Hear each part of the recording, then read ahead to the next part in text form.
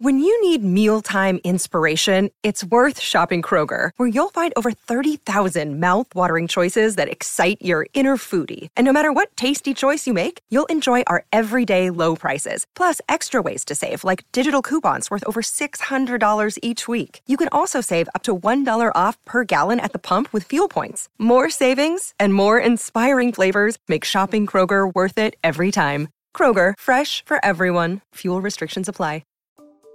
Should I stay the course and continue to invest in actual companies that have profits? Or am I missing an opportunity? Hello, I'm Jack Howe. The Barron's Streetwise podcast is on vacation this week. Oh boy, I can see you're not taking this well. I should have broken it to you more gently. You know what? Dry those tears. We're going to answer a few listener questions now, including the one you just heard, and we'll be back with regular episodes starting next week. Did you see this past week that someone paid $1.3 million for a cartoon rock? And I don't mean a hand-drawn rock of some cultural significance. This wasn't from an original Flintstones storyboard or anything like that. It was simple internet clip art, the kind anyone can download for free. So why would it sell for an amount of money equal to more than 20 years of median U.S. household income? And, quick follow-up question, does anything matter anymore? Is life just a Matrix-style simulation scripted by writers running so low on new plot devices that they've added a cartoon rock bubble? Should I just change my asset allocation to 100% fudge? I want you to hold off for now on the fudge rebalance. In a moment, I'll try to make sense of the $1 million rock and the broader mania in what are called non-fungible tokens, or NFTs. And I'll say a few words about the stock market. Listening in is our audio producer, Jackson. Hi, Jackson. Hey, Jack. Any important business to discuss before we get to our first question? Can you hear that? I think my neighbor's doing jump squats. Are we sure it's jump squats? Because lunges can sound a lot like jump squats. You want to split the difference and call it a burpee? Please don't ever ask me that again. Who do we have for our first question? We have Chris from Massachusetts. Hi, Jack. Thank you for taking my question. I'm a longtime investor in my early 50s. My wife and I have saved and invested consistently over the years, and we've accumulated a solid, diversified portfolio. Sound investing philosophy was something we always tried to impart to our children, who are now early in their working careers. While they do own some stocks, they also seem excited about newer investment vehicles. One has been buying SPACs. Another is talking about investing in a Bitcoin mining operation. Our other child's significant other has sights set on designing NFTs. I haven't driven a minivan in about 20 years, but I'm starting to feel a bit out of date. Should I stay the course and continue to invest in actual companies that have profits, or am I missing an opportunity? And what advice should I be giving this next generation for the long term? Great question, Chris. Many listeners and readers have told me something similar, and so have some CEOs and top investment strategists. Their kids are excited about assets that didn't exist 20 years ago, and whose prices have little or no connection to measures of fundamental value like cash flows. It's not easy to talk about staying the course in stocks at a time when Dogecoin, a dog-themed parody cryptocurrency with unlimited supply, is up more than 5,000% this year. Parents want to foster investment interest, and they don't want to sound like valuation scolds, but they also don't want their kids to develop bad habits or get blown up financially. What I can tell you is that it's totally possible to get started in investing by trading garbage and to then graduate to saving money long-term in quality assets. I know because I got my start flipping garbage. Back in the mid-1990s, while working as a stockbroker, I took a gamble on a company called Comparator Systems, whose ticker back then was IDID. It said it was developing futuristic technology, a fingerprint scanner for rapid identification. I liked that the trading volume seemed to be rising, but mostly, I liked that I could buy a lot of the shares with the few $1,000 I had at the time. Stocks traded in fractions back then. I bought Comparator for 3/64 per share, or a little over 4.5 cents. The stock soared to more than $1, almost $2, before NASDAQ, which was trying to shake its reputation for being a penny stock Wild West, halted trading. The New York Times called it NASDAQ's billion-dollar absurdity. Comparator was eventually delisted and investigated, and some executives paid settlements without admitting or denying wrongdoing and agreed to never run a public company again. But for me, the whole affair was anything but a painful lesson. I was too clueless at the time to sell all or even most of my shares. In today's meme stock terminology, I was trying to be a diamond hands, or someone who doesn't let go, when I should clearly have been a paper hands. Even so, I made a nice profit and put it toward taking a break from work and backpacking around the world. The experience did not leave me with an endless urge to find the next comparator. It left me wanting more math and less drama in my investment approach, and I haven't flipped garbage in decades. Make sure your kids know a few things about their speculative trading, Chris. First, you don't have to buy into the whole storyline to participate in the hype. If Bitcoin were the future of money, I'd probably be able to spend it in more places today because it's more than a decade old. But it might get awkward buying a sausage McGriddle and coffee with something that just went from half a penny to $50,000 in about a decade. To me, the thing that's impressive about Bitcoin isn't its utility for everyday finance, but that it represents purely distilled speculation. There's a finite supply and a highly liquid market, and there's absolutely nothing to suggest it's worth $50,000, which means there's also no way to prove it's not worth that much.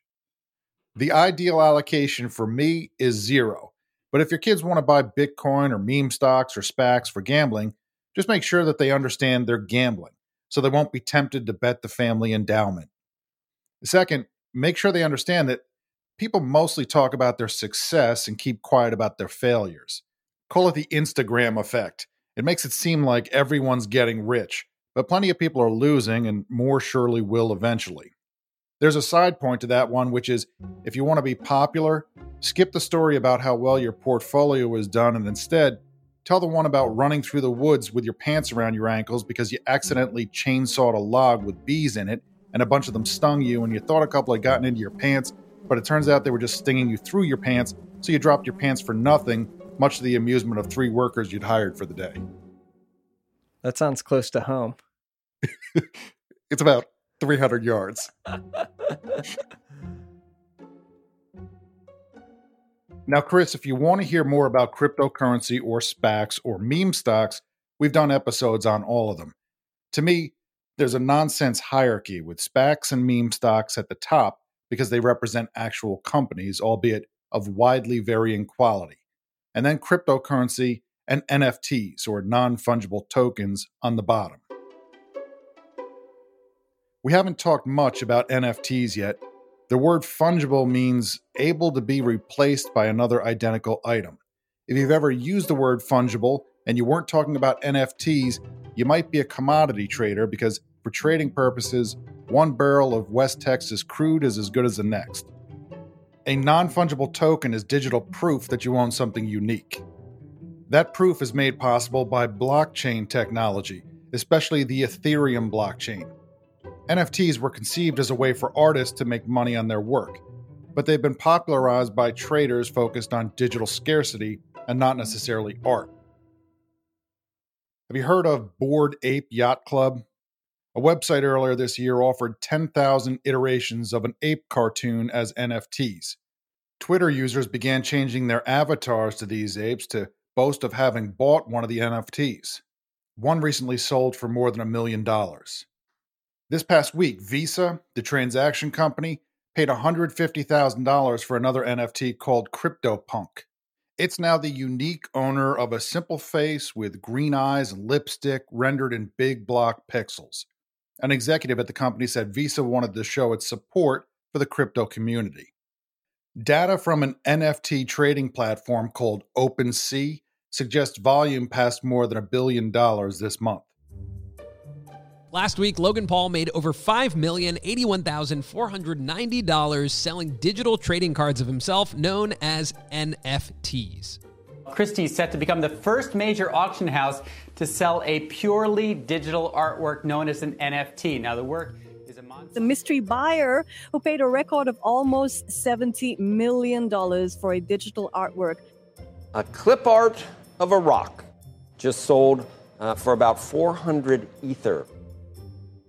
The rock I mentioned earlier is called Ether Rock. These appear to have started with a simple rock image downloaded from goodfreephotos.com that was then turned into 100 variations, each with a slightly different tint. The website for them states plainly that these serve no purpose beyond conferring pride of ownership. One buyer in August paid about $4,800 for Ether Rock number 42 and sold it 19 days later for $1.3 million. If you're wondering, that rock is tinted reddish brown. It's kind of a rock color. If traders seem more excited about the technology than the art, it might not be a great sign that there are disagreements about the reliability of the technology. One common criticism is that blockchains that track NFT ownership typically store links that point to websites with the art, not copies of the art itself, which means those links might have to be maintained indefinitely. I'm sure that's solvable. The larger point to keep in mind is that the buyer who paid $1.3 million for a rock didn't really pay for it in dollars. He or she paid 400 Ether, which at the time was worth about $1.3 million. See, the trading value of cryptocurrency has risen much faster than the real-world ability to spend the stuff on useful things. So the world is now awash in crypto millionaires. If you're one of those, and you know that the value of your cryptocurrency is based on hype, but you don't want to sell just yet, you might want to diversify into tangential assets that are based on similar hype. To be honest, I can't prove that shifting some Ether to cartoon rocks doesn't qualify as risk reduction. And that's what I think is largely behind the NFT mania, a massive sudden supply of cryptocurrency looking for new homes. And Chris, let's keep in mind that the entire boom in cryptocurrency has occurred against the backdrop of near zero interest rates and big deficits and significant money creation. That's one last thing to make sure your kids understand.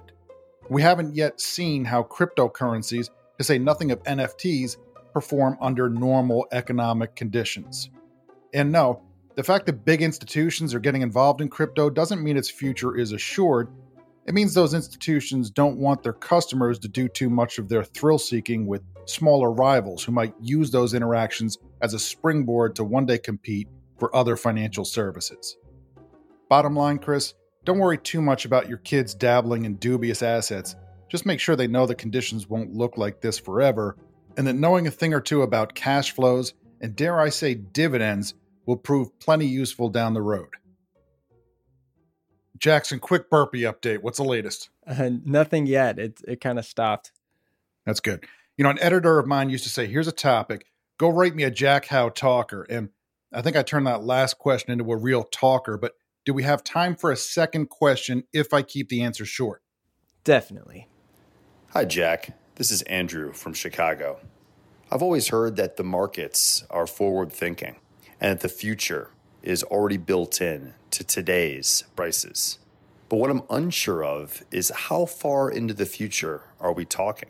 Is this 6 months, a year, 2 years? I'd love to better understand a more finite time frame. Oh man, Andrew, I could turn this one into an hour-long thumbsucker of a discussion, but I promise to keep it quick.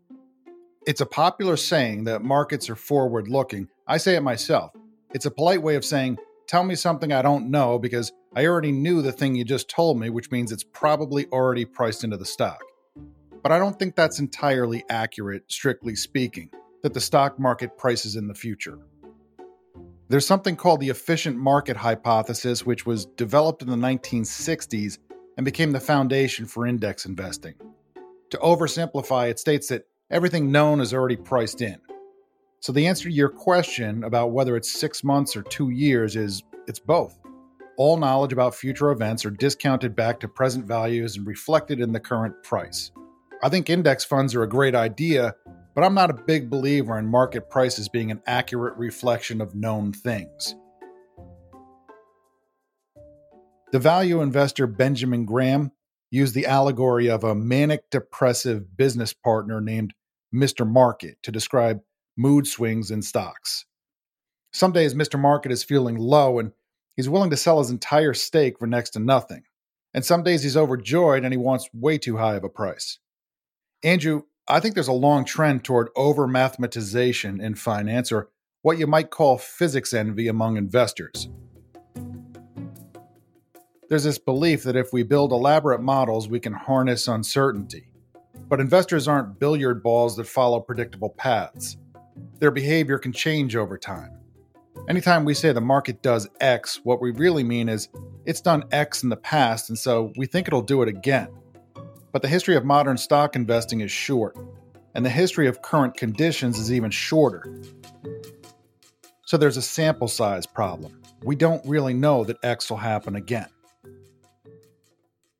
I've read many studies on investor behavior over the years that suggest we're prone to predictable mistakes. For example, we tend to assume that the way things have been recently is the way they'll always be. That can lead us to put too high of a price on positive news and too low of a price on negative news. Investors who are aware of that tendency can exploit it to find good deals. That skill hasn't proved especially useful or necessary during the massive bull run of the past decade when index funds have performed so well.